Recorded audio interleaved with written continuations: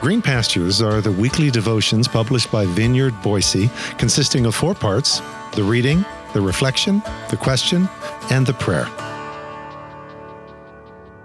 Green Pastures for Tuesday, September 19th. Blessed are the peacemakers. Today's scripture reading is found in Matthew chapter 5, verse 9 from the King James Version, the New Living Translation, and the Message Translation. Blessed are the peacemakers, for they shall be called the children of God.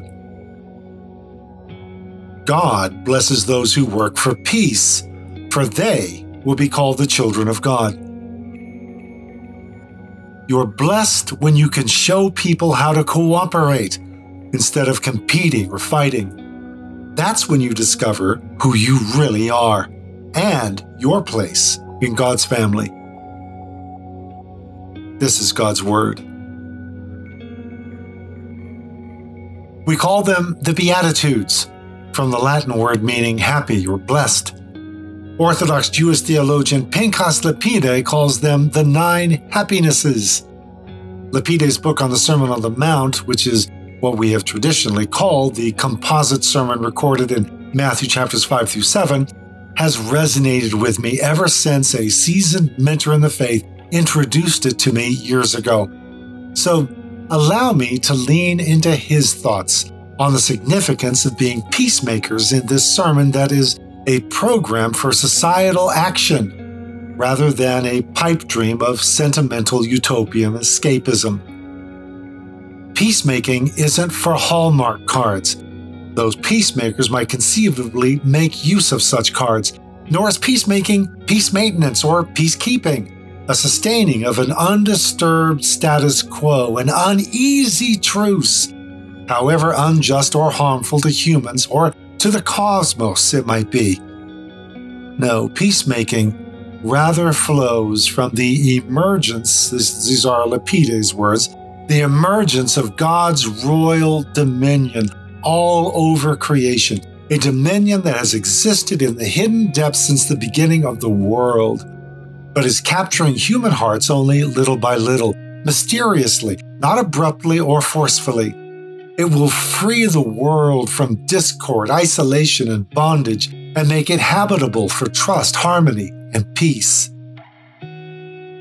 This is what peacemakers do. We make the world habitable. Not just on a grand or ideal scale, but within the layered relational and social context existing between a master named Philemon and his estranged former slave named Onesimus. Contrariwise, being a peacemaker is not just about helping others to iron out personal differences in this or that relational fender bender.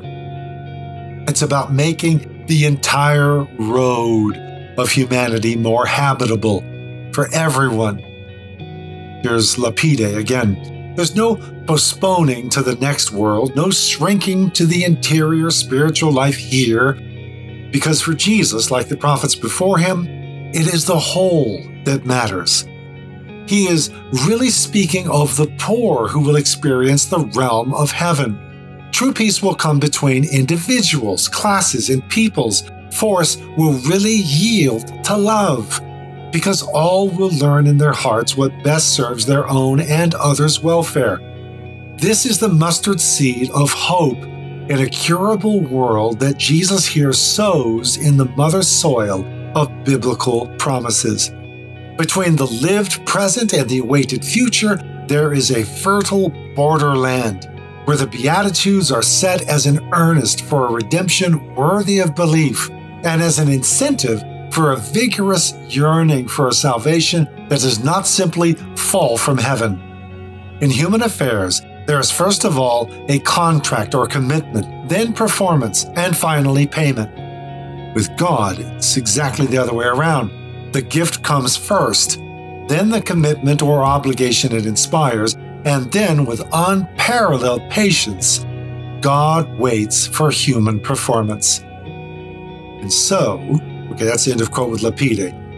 And so, as this letter to Philemon is read, the community holds its collective breath, along with Onesimus, as he awaited its outcome.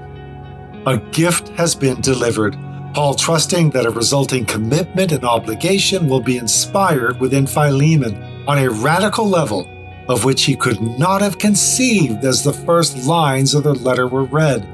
As pleading apostle and estranged and vulnerable former slave, wait, along with God and the listening community, they wait for the human performance of the offended master, who right now holds all the cards.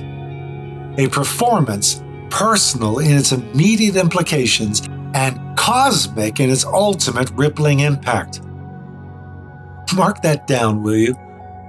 What you think of as a personal spat, an inconsequential in the overall scheme of things tiff, in which you can indulge your pettiness and nurse your grievances, is ultimately cosmic in its impact through ripples you will never see, just like forgiveness is. Yeah, we never see it, at least in the moment.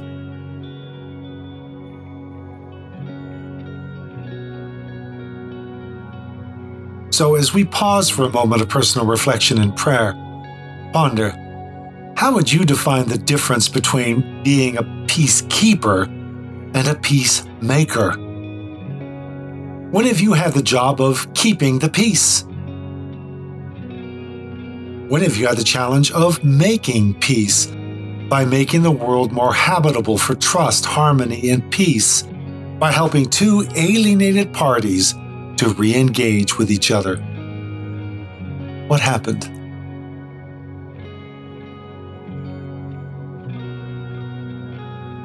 Lord, put me in the room, this time with Paul, the would-be peacemaker.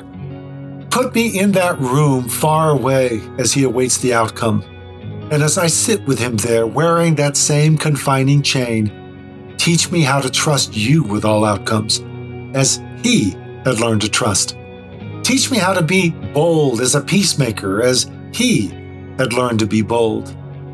And teach me the difference between unholy and unhealthy meddling and timely and healing peacemaking.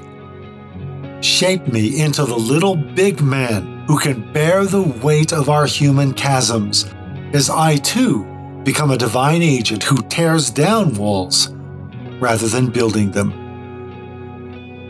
Through your mercies.